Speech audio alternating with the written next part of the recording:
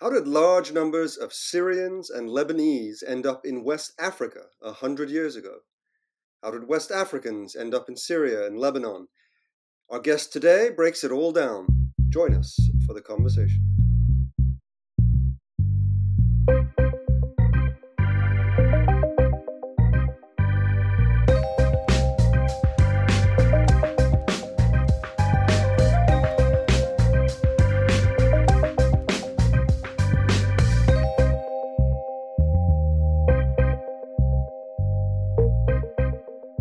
Hello and welcome back to the second episode of Middle East 2.0, a podcast from the Middle East Center of the University of Pennsylvania. My name is John Gazvinian. I'm the Executive Director of the Middle East Center, and I am your host for Middle East 2.0. We are joined by our very special co-host, the one and only Brian the IT guy. Say hello, Brian.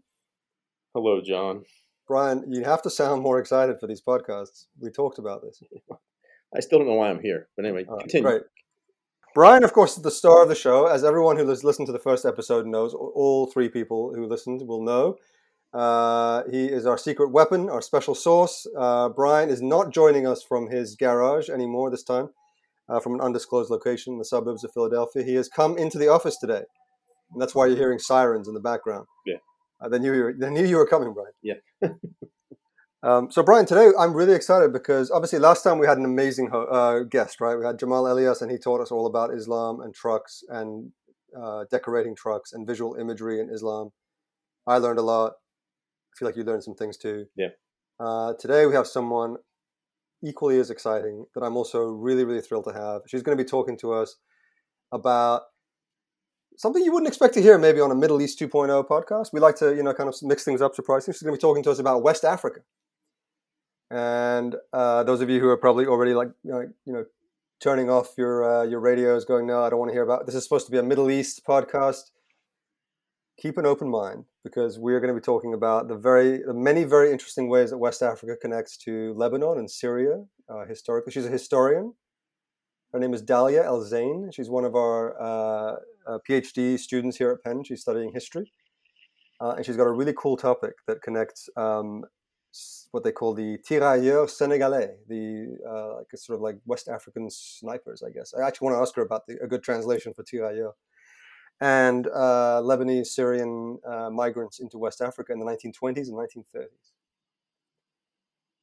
What do you know about that, Brian? Are you excited about this? Where's your mind going?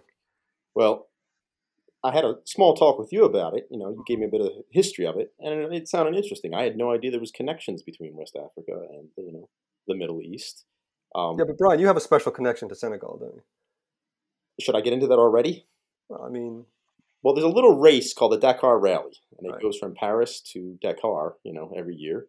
And we've discussed in the past, I'm interested in motorsport, and I thought we could talk about that. Yeah. I think Dalia is the perfect person to be talking to us about that. She doesn't know it yet, but her expertise is going to extend far beyond what she ever expected. Anyway, enough chit-chat from us. No one actually tunes into this podcast to hear from you and me. In fact, I'm not even sure anyone tunes into this podcast, but if they do, it's not because they want to hear from you and me. They want to hear from our amazing guests. And we have an amazing guest today. I am so pleased to welcome her. Welcome to the show, Dalia El-Zain. Thank you, John and Brian. It's really great to be here, and I really appreciate the invitation, especially, following Professor Jamal Elias. It's a very tough act to follow, considering I am not part of the motorcycle club, and there's probably very little I can tell you about the Dakar Rally, but I can, maybe talk about some other things like the Lebanese hanging out in Senegal and Senegalese in Lebanon. I'm really excited to hear you talk about all of these things. How's the PhD going? It's going. Yeah. What is your advice? What is the one thing you wish someone had told you when you started this thing? Oh gosh, the one thing. This is your chance to give advice to all those happy, innocent people who are starting their PhDs. Wow. The one thing that's tough. Probably don't do it. No, I'm kidding. No, I'm totally kidding. I think it's it takes a long time. You really have to kind of be in it for the long haul. So I think that, Kind of like the um, Dakar Rally. Yes. yes, kind of like a Dakar rally. It's certainly a marathon, not a sprint. So I think my advice would be, um, don't get a PhD just because you don't know what else to do with your life. Hmm. Just only do it if you really are committed to, a topic or a subject, or, have like real deep passion for something that you're invested in studying. I That's mean, what. John, you went through this. I'm sure there's some What? advice that you I, would mean, give I did it. I know I did it because I had nothing better to do with my life. Truly, truly. I mean, some of us actually have nothing better to do with our lives. It continues. Yeah, exactly. Brian knows this very well. But I actually have a question for you, Dahlia, and I got to ask this because when I first met you it was about 3 years ago now, if I'm not mistaken, right? You came into our office, Yeah. and you were a newly minted PhD student. You're about to start here at Penn, and you were going to work on, because you're a historian, and Right. you're a historian of the 20th century, and you were going to work on educational curricula in the Yes. 1960s in, I think, Egypt and Iran and Saudi Yeah. Arabia and something like that. Yes. Yes. And in fact, if I'm not mistaken, we even gave you a FLAS fellowship here to learn Persian so that you You could did. do this. So, I Yeah. mean, I have to ask, like, was all of that money and funding from the federal government, from the American taxpayer, by the way, has that all gone to complete waste? Is that what you're telling me? Like, we just to help you learn Persian for no apparent reason? What happened? Why have you changed your subject so dramatically? I have changed my subject so dramatically. It's you have a really good recollection, by the way. You probably remember better than I do what I, uh, came here to do initially. I think the moral of the story is that, your project will likely change, and that as time goes on, what you think you might have been interested in, well, a few things happen. The first, no, so first, the FLAS. Persian is a very useful language to know, Hmm. although, So I hear. and who knows? It might come back into the project somehow, or another project. You do know But that you're going to be paying us back for the FLAS fellowship if it oh doesn't, gosh. right? Oh, um. Well, yeah. It's okay. You don't actually have to. But we can talk about that off air. well, how will say this? How did you settle on your current project? I mean, That's what we really Yeah. want to. it's a big jump from So what you were doing before. What got you interested in yeah. this part of the world? Yeah, it is a big jump. So I think, so I did kind of my first year research paper was looking at the educational curriculum in the United Arab Republic, which was um the union between Egypt and Syria from 1958 to 1961. And I had found, a bunch of uh really interesting education books from that time period. And I had gone to Egypt for it too. Um, and that was great. I mean, I'm still very much invested and interested in educational curricula, and maybe, the next project will dive in, we'll come back to that for sure. But what happened is that a friend of mine who is also a graduate student, um, you all probably know her, Razan Idris. She's also in my cohort. We were in a class together with one of my committee members and co-advisor, Professor Sheikh Babu, and you know we were, trying to sort of figure out, I was trying to figure out what to write my second year paper on. And the topic of the course was religious encounters in West Africa. And, I had always known that there was quite a large Lebanese community living in West Africa. So Razan actually sent me this photo by Margaret Burke White. She's a photographer, of three tirailleurs Senegalais, or West African soldiers, or also some, the translation would be like sharpshooters. Hmm. They're actually not all from Senegal. It's sort of a misnomer. They're sort of from all over West Africa, but three of them in Syria in the interwar period. So this really just piqued my interest, and so I kind of like went down a rabbit hole and talked to Azan some more, and then talked to Professor Babu, and then discovered there's this period where these West African soldiers were stationed and living in Greater Syria, in Lebanon and Syria, as part of the French colonial army during the interwar period between World War I and World War II, and were there to kind of maintain the French mandate and sort of keep order. But, it's this really, and at the same time, these Lebanese migrants were migrating to French West Africa because of the opportunities that provided under this, realm of French Empire. So it was just too juicy. I mean, I couldn't give it up. It was just so interesting. So I found myself moving back in time and sort of moving geographically. Honestly, it was too good not to sort of dive further in. As yeah, that's sort of where it took me and kind of where I went, how I ended up here working on, Lebanese and Senegal and Just to clarify, Senegalese. for folks who aren't too much into the history of it, you're saying like there was, France had a big empire at the time. You call it the French Mandate, and they were like shuffling people between these areas.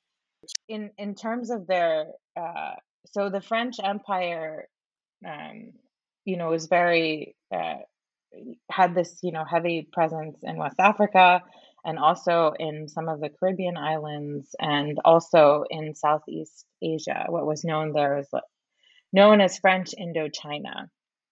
And the Mandate period is basically the period after World War I, during the Treaty of Versailles. Well, it sort of predates that. So this will be very relevant to our Middle East listeners, whoever you are out there.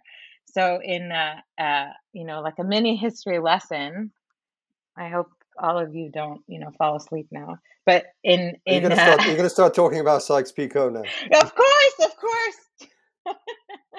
We have to talk about Sykes-Picot. Brian, everything goes back to Sykes-Picot. So there's this agreement. Yeah, Picot. Yeah. Okay. He's thinking of Pennsylvania Electric Company. Oh no, not that Picot. Okay. No, but everything does actually go back to Picot in the end. For the Philly listeners out there, it does go back to Picot. The other Picot, P-E-C-O. The Picot we're talking about is P-I-C-O-T, Picot. And Picot, so Mark Sykes and Georges Picot, what was his first name? John, do you remember? Oh my goodness, I think it was Francois Georges Picot, but there was a Georges. And all of this out as well. There's a Georges. Yeah, well, so they Sykes and Picot were a British and a French administrator who who sort of negotiated in secret during the war, kind of like betting that the Ottomans would lose and that they would win, and basically breaking up what were Ottoman lands at the time into different So it was Francois Georges Picot. So I remember Georges. I just forgot our friend Francois. Those French, they have so many of those like combined names. Anyway, so they basically agreed amongst themselves that France would, if the war is won, sort of take on Lebanon and Syria, and that Britain would take Iraq, Palestine, and Transjordan, aka Jordan. So, and at the time, Egypt was like a British protectorate. Egypt sort of has its like own separate status and relationship with the Brits. But so basically, I mean, in like a very short summary, simplified, that was the Sykes-Picot Agreement, and that more or less came into effect after the end of World War I. And it came into effect in this form of mandates, which was sort of like a way, which was kind of given this guise that these countries were supposed to sort of be under the tutelage of France and Britain until they could kind of organize themselves to rule themselves, right? But it was really a guise for colonialism, aka also known as colonialism. And so Syria and what became Syria and Lebanon are under the French mandate from the 1920s, 30s, and 40s, and that's the period that you look at. Exactly. And that's how these Senegalese, these West African fighters end up in what we now know as Syria and Lebanon. Was there free travel between these places? You know. Yeah. So to a certain extent, there was. So you have now, we're in the 1920s, 240s, as John said. So the period I look at is the interwar years. Although the French mandate doesn't really totally end until 1946. I mean, after the last troops leave in 1946. So we have this sort of 20-year-ish period where both West Africa and Lebanon and Syria are under this framework of Greater French Empire. And that, to a certain extent, allows a certain type of movement. And for the tirailleurs sénégalais, so let me just say a little bit about the tirailleurs because it's really interesting. So this is not sort of specific to the French, but Britain did this too, is having these like robust colonial armies, basically recruiting from the people whom they colonized as their soldiers. And so in the French army, the French, they had tirailleurs sénégalais, which were mostly from their West African, from West Africa, from different parts of West Africa. And they also had North Africans from their, how could I not mention, of course, a huge part of the French Empire was in North Africa, Morocco, Algeria, Tunisia, which also pretty much covered around the same time as West Africa from, late into the 19th century they were in Algeria until like the 60s because of, the Battle of Independence. But they had soldiers from North Africa, from Indochina, Cambodia, Vietnam, and Laos today, and from West Africa. And these soldiers actually fought in World War I and World War II, like in the front lines, like they would put them on the trenches. And one of the sort of, untold stories of the world wars is this like huge role actually that these non-French, non-white soldiers, foreign soldiers played in actually winning the war. There's some like really good films about this that Yeah, I remember they mentioned this in the Young Indiana Jones Chronicles. Do you remember that spin-off of the Indiana Jones movies? It was my first time ever. We're too young, Brian. Sorry. Oh. It was the 80s, kids, maybe early 90s. Anyway, I mean, do you think it'd be possible back then that someone could have ridden a motorcycle across the entire French Empire of Africa and the Middle East?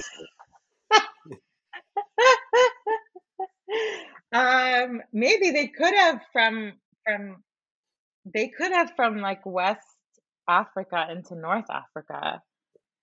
Maybe made it all the way into Egypt. I mean, it's interesting to think about travel at that time. Of course, like this was also the time at the end of the 19th century of like when steam and print, especially steam, it became easier and faster to travel by ship.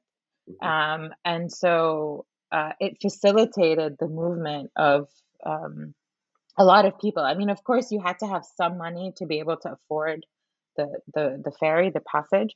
But it's interesting that Lebanese people who were migrating to Africa, for many people, Dakar was supposed to be a stopover. Like at the time, America was like the place to go. The Americas, both North and South, was the place to migrate. And sometimes, some people thought that they were in America when they landed in Dakar. Others, ended up there, had to stay for different reasons, different health requirements. They ran out of money, sort of, different reasons kept them there. But it actually led to this like burgeoning community that formed in in French West Africa. And then some of them used it as an opportunity to like move, to go to Ghana, to other places in British controlled West Africa. It's interesting you say it. It's kind of like I guess you'd call it like a melting pot or like a hub formed in Dakar that hadn't been there before. I mean, it really starts to make sense then. I mean, I hate to go back to the motor sport. Actually, I love going back to talk about it. But that Paris to Dakar would make sense, right? Like these two poles, between Paris, which is this, I guess, the center of French culture, to like this other Paris, in the colonies. I don't know. Would that make sense?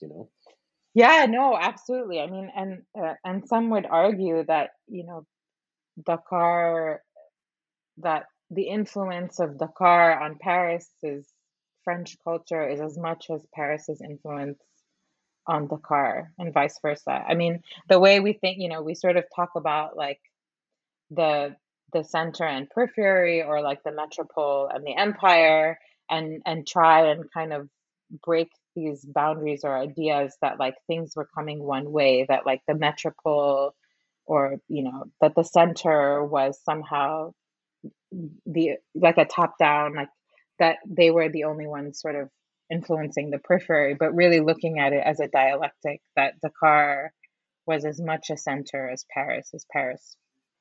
If that makes sense. I think what's interesting about your work, Dalia, is that you actually are taking Paris out of the equation to some extent, right? Which is Yes. kind of, I mean, you have, of course, we think of things like Paris Dakar, Paris Dakar rally, and so on. But what's interesting is that you are looking at these two communities that both happen to have this relationship with Paris, but also had a relationship with each other, and that those relationships haven't always been studied as much by historians. Yeah. And I think and I think what's particularly was striking to me, just kind of reading the little bit that I have about your work, is that you have different things going in different directions. It's like you have I was thinking of sort of that sort of conceptualization of guns and butter, right? Where it seems like you have guns going in one direction and butter going in the other, right? I mean, you've got from West Africa, you got these tirailleurs, these sharpshooters, going to enforce colonial order in Syria, and becoming instruments of kind of national security and coercion, imperial kind of the part of the coercive apparatus, right? Guns. And in the other direction, you have these Syrians, Lebanese going to West Africa looking for economic opportunities, trade, making money. It's a very different kind of relationship, and I kind of wonder how that plays out on the ground in both places. Yeah, no, absolutely. Thanks. That's like it's a really good way of classifying it. Probably better than I could explain it myself. But You're welcome. We're glad you came on the show.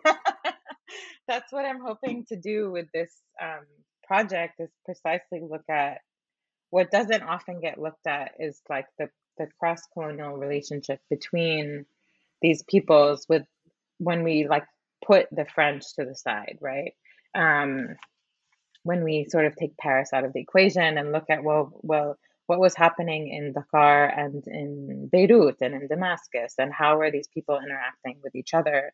Because it's like the horizontal study of cross-colonial peoples that were under the same imperial framework. Because, like Brian pointed out, in a sense, what we always get is this like the relationship between like France and its colonies, Paris and Dakar, like looking always at like the center takes up so much space. But that's exactly what I'm asking. Like, what if we really look at it from below, from like the everyday people who were living under empire, but maybe not necessarily had like a direct relationship. Of course, everyone had some type of relationship to the French colonial order. It was, impossible to avoid. But, sometimes it was subversive. At other times, it was accommodating. Sometimes it was coexisting. It really varied like over time and space. And people used the empire for different reasons and for their own means, or to climb up social ladders. Yeah. So when we start looking at these relationships, it starts to get like interesting and complicated, because especially there were, different racial constructions of each other. Like here you have Lebanese Lebanese Syrians coming to Senegal that's ruled by a French imperial order. And the French had very specific ideas about race and like racial ordering. And a Lebanese in Senegal would be treated differently than a Lebanese in Lebanon. A Lebanese in Senegal for the French were seen like higher in the racial order. They saw them closer to white, not French. And especially, I don't mean to interrupt, but I mean also, especially the Lebanese that are coming. I think they're mostly Shia. Was that right? They were Yeah, mostly from more impoverished communities, right? So they actually, in some ways, it was a step up for some of these people, right, to go to West Africa to climb the sort of racial ladder, as it were. yeah, absolutely. Yeah, that's exactly it. They were mostly Lebanese Shias, like more impoverished. Um, uh, a lot of Um, many Maronites, Maronite Christian Lebanese, ended up migrating to the Americas, North and South America. Like I'm sure that many of you know, whoever our listeners are, know that there's a quite a robust, actually a massive, like in millions, community in Latin America, especially like in Brazil and Colombia, even in Mexico, sort of in. But that's a predominantly majority kind of a Maronite sort of phenomenon. West Africa is sort of very predominantly a Shia, like Lebanese Shia communities, who established themselves there. And like John was saying, this was an opportunity to like climb the racial ladder. In Lebanon, Shias were like at the bottom of the ladder. Both treated by the Lebanese and also by the French, who like um, you know, um, prefer to give sort of Lebanese Maronites and some Sunnis kind of control, especially Maronites, because of they saw like this cultural link, similar religious interests. And Shias were, even in the Ottoman Empire, sort of considered like a backwater. So here you have these like Lebanese men who start taking on these. They were kind of acted certain as like middlemen, like they kind of occupied this like trader position between the like French colonial order and then local Senegalese. But this, of course, created a lot of tension because here you have these foreigners, aka the Lebanese, who are sort of coming in and taking advantage of the situation with the French and taking opportunities away from local West Africans. And West Africans in that context are being taken advantage of, discriminated against. Lebanese are given sort of loans from like French colonial banks to start their businesses versus like local West Africans. But This, then there are also these interesting cases of like intermarriage and a generation of like African Lebanese children. So they're like really it's kind of these different layers. And then when you go to like Lebanon and Syria, the West African soldiers who were there, the tirailleurs sénégalais, who were like this, they were really the the enforcement of order. So whenever there were like any kind of revolts or rebellion, they would be the first ones who were dispatched to um, um, to sort of to crush those rebellions. And so they were in these positions of authority and seen somewhat as like these auxiliaries to the colonial order or proxy colonizers. But then at the same time, there were also some cases of like intermarriage where they married some Syrian women and those women went back to West Africa with their tirailleur husbands. And many of them were also Muslims. So it sort of like begs us to ask these questions of like, what did this mean? Like, what was the relationship like? There's like this tiny hidden cemetery in Beirut that has buried these tirailleurs soldiers, and many of them have Muslim names. So Did, lots of questions. you say a lot of Lebanese settled in Senegal and Dakar? Did it go the other direction? Did the Senegalese ever settle in Lebanon? Like, I mean, like own homes? Were they allowed to do that kind of? No, not really. I mean, because they were like a colonial army, once the mandate finished, they all went back. Very few stayed, like maybe very, very few, but they all went back to their homes in West Africa or like went to France. Like there was, some of them, yeah, there was like a system. Anyway, this is like a tangent, but the French sort of had this system of even classifying and um, sort of dividing local West Africans into different categories of privilege. Um, and one of them was this category of originaire, which is like those inhabitants of the original four communes, the French four communes, one of them being Saint Louis. And so if you had this status, you could then sort of get French citizenship. Anyway, let's just say the French had hierarchies for everything and everyone, and they really sort of uh, um, changed depending on like place and context and things. But yeah, they. It is quite interesting, actually. Thinking of Brian's question, sort of like the afterlives of this, right? Because I remember when I was researching my first book and spending a lot of time in West Africa, and it was very naive, but I think I hadn't expected to see a lot of Middle Eastern people in West Africa. A lot of people thought I was Lebanese, and not just in the Francophone countries, in Nigeria as well. Oh yeah.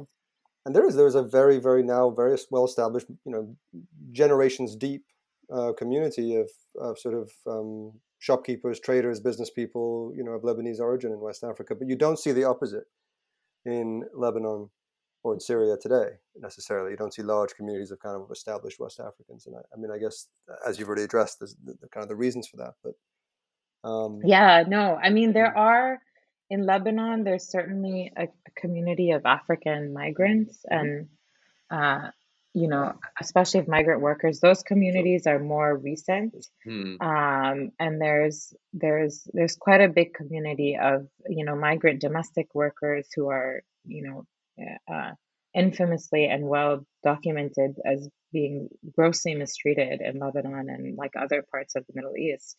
But in terms of, like you were saying, a generations deep community, you don't really find sort of the same as the Lebanese in West Africa.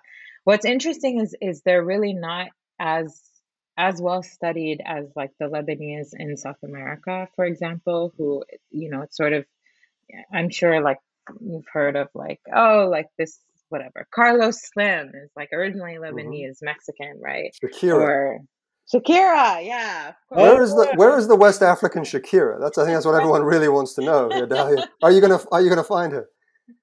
So I think this is also an interesting question that I'm sort of exploring is this question of uh, you know, what kind of thinking about, I mean, this is sort of beyond the scope of my project, but thinking about like why were the Lebanese in South America so quote unquote well assimilated, right? All of them sort of learned Spanish and many intermarried, and there are millions more of them now than there were initially. And sort of just thinking through like what were the racial connotations of that. I mean, clearly there was, if you think about the community in West Africa, it hasn't like grown as much as you would expect for how long these generations have been there. And part of these issues are racial issues. There's racism involved here. I mean, you don't have that. There are some Lebanese who do learn the local languages, Wolof, or you know, in Nigeria, Yoruba, or some of the other languages. There are some of them, but there are others who don't, who just sort of get by on French or English, depending on what country they're in, and really mean like and still speak Arabic. Whereas a lot of the communities in South America, like a lot of them don't speak Arabic anymore. They've sort of I mean, the communities in South America have been there longer for sure, but it really raises questions that we have to ask ourselves, especially also, I mean, Lebanon, like if anyone's been to Lebanon, it's like notorious for its racism and discrimination. And like I'm Lebanese, so like I'm saying it like it's bad against you know, not only like black folk. I mean, the anti-black racism in Lebanon is is really bad. But and it's also discriminatory against so many others, like, you know, our the record with Palestinian refugees is really atrocious, as is with Iraqi and um, Syrian refugees now, and well, the way the Shia were. Wow, it's like really, this is bad. Mm. Lebanon has like major issues. Well, it's also really sad right now because it's going through some really tough times, fuel shortages, like what I'm sure our Middle East, whoever our Middle East listeners are, but all of you know. We still haven't figured out who they are. We're still well, I'm sure they're all caught up that we know we have a few listeners because several people wrote in to say how much they loved Brian the IT guy on the first episode. So we know that we have at least like 4 or 5 listeners. Oh. And they're all fans of yours, Brian. Oh, we got to do better than this, John. We do. So we have a segment here on this podcast that we call Have You Tried Plugging It In? We didn't warn you about this. So this is, as you can tell, the name of the podcast is Middle East 2.0. It's an IT themed. We have Brian the IT guy. So we have this segment at the end where we call Have You Tried Plugging It In? And the basic concept is, as you know, every time you get an IT guy to try to help you with something, that's the first thing they say because they think you're an idiot and that you haven't tried something really basic. We also ask, have you tried rebooting it? You know. Well, you know, right. There are many variations of that. Brian likes to tell me every time I have a problem, he likes to use this term picnic, which means problem in chair, not in computer. But anyway, so yes. Very, very clever. It's very clever. It's very clever. He's a clever guy. If only some of that genius was used towards like actually useful things like fixing our website when we need it. But it's okay. So we have this segment called Have You Tried Plugging It In? And the basic idea is that what is that really obvious thing that everyone in your field is missing? You know, or you can answer the question however you want. Like, was there that moment, that aha moment where you thought, wow, here's this really obvious question that I'm missing that has kind of opened up a whole, a whole field of research for you? Or, you know, what is it that you think is an obvious question that is not being asked, that should be getting asked? I mean, I think you get the idea, right? That sort of, have you tried plugging it in? Have you tried plugging it in? Alternatively, you can use this moment if you have any IT issues that you want to ask Brian about. That's also okay. Yeah, I suggest try rebooting it first if you have any problems with your computer. Oh man, I always have IT issues. It's actually really funny. So do we. It's funny that you said that. So do we, and somehow ours never get resolved. I don't know why that is. But actually, Brian, are you the IT guy for Middle East Center for other, or like for the university? I do a few departments. Middle East is one of my departments that I help out with. Yeah. Oh, you have a few departments. Wow, that must be fun. I'm sure you get all kinds of interesting requests. Yeah. So which one's your favorite, Brian? Middle East Center. That's good. He knows what side his gun is butted on. Absolutely.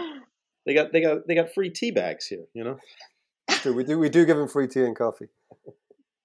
Anyway, Dolly, I'm sorry. You're the star of the show here. It may not be obvious to you. But... No, please. These are, this is all the good stuff here. So what are we all missing? What are we all missing? When we talk about West Africa, Lebanon, Syria? The obvious question that I think we're missing is that in Middle East studies, we tend to kind of narrowly focus within the Middle East, and don't do a good of a job at looking at,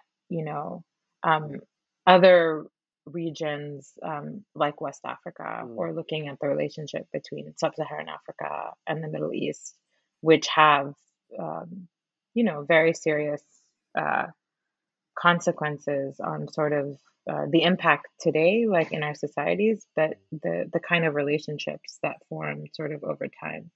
I think part of the problem is that, Africa has is generally understudied, unfortunately, and not given its weight, especially when we think of the Islamic world. Right. Yeah. So basically, that sounds like an endorsement for. It sounds like you're laying the groundwork for a Beirut to Dakar rally. Yes. Start somewhere, you know. It would be closer. We need to take Paris. We need to take Paris completely out of the equation. Yeah, we do. So Brian is going to take his motorcycle and ride from Dakar to with Jamal Elias. Yeah. with Jamal Elias, from Dakar to Cairo, and then from Cairo across. Working on getting a grant. What you don't realize before we wrap up. One thing you may not realize, and this has been a really interesting conversation, but there's something else that you and Brian actually have in common, which is not just Dakar, but you're both recent parents.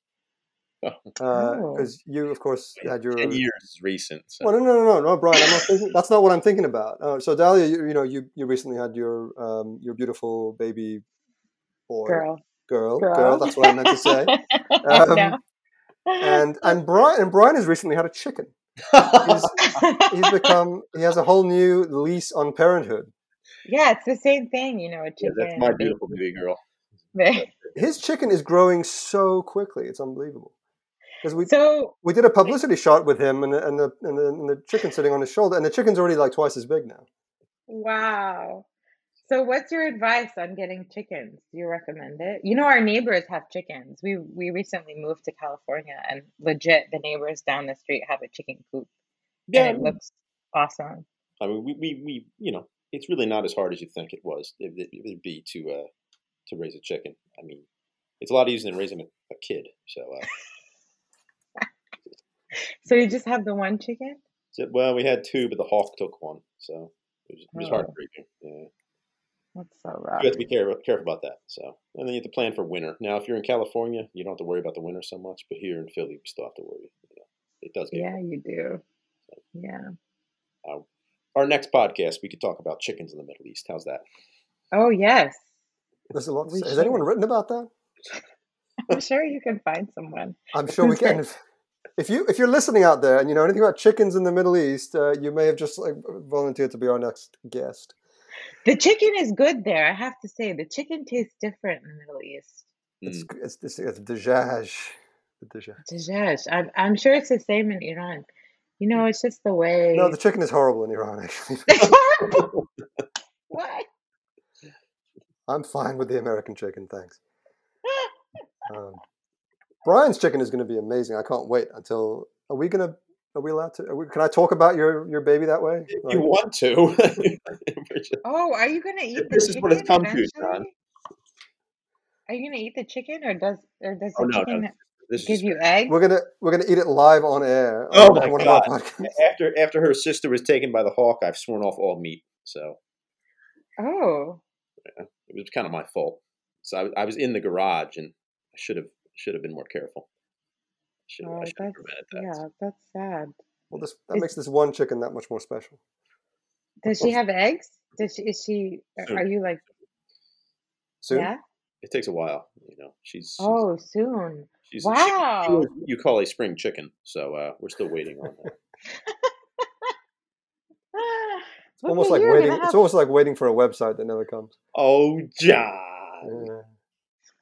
You know all about waiting, Brian. Our guest. Sorry, Dahlia, go ahead. No, I was just thinking about those farm fresh eggs from Brian's chicken. Soon.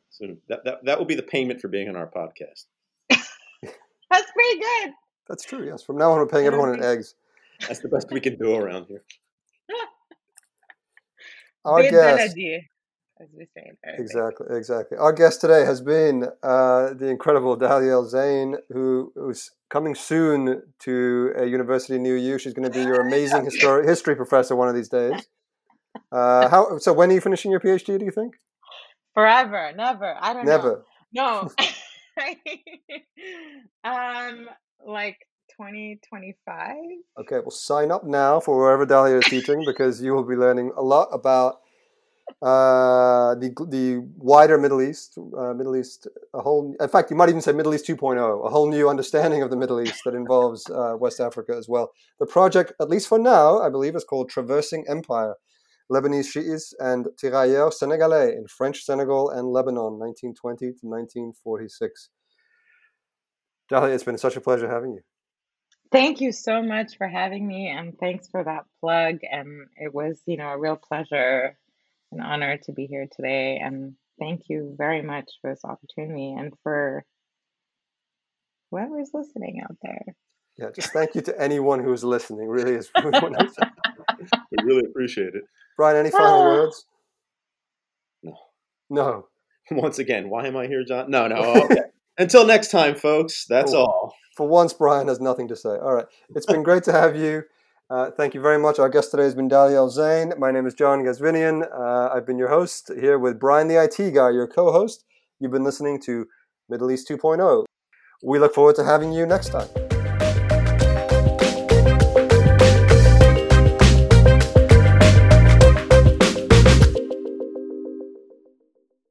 You have been listening to Middle East 2.0, a podcast from the Middle East Center at the University of Pennsylvania. To find out more about our programming, please visit mec.sas.upenn.edu. You can also find us on Facebook, as well as Twitter and Instagram at UPennMEC.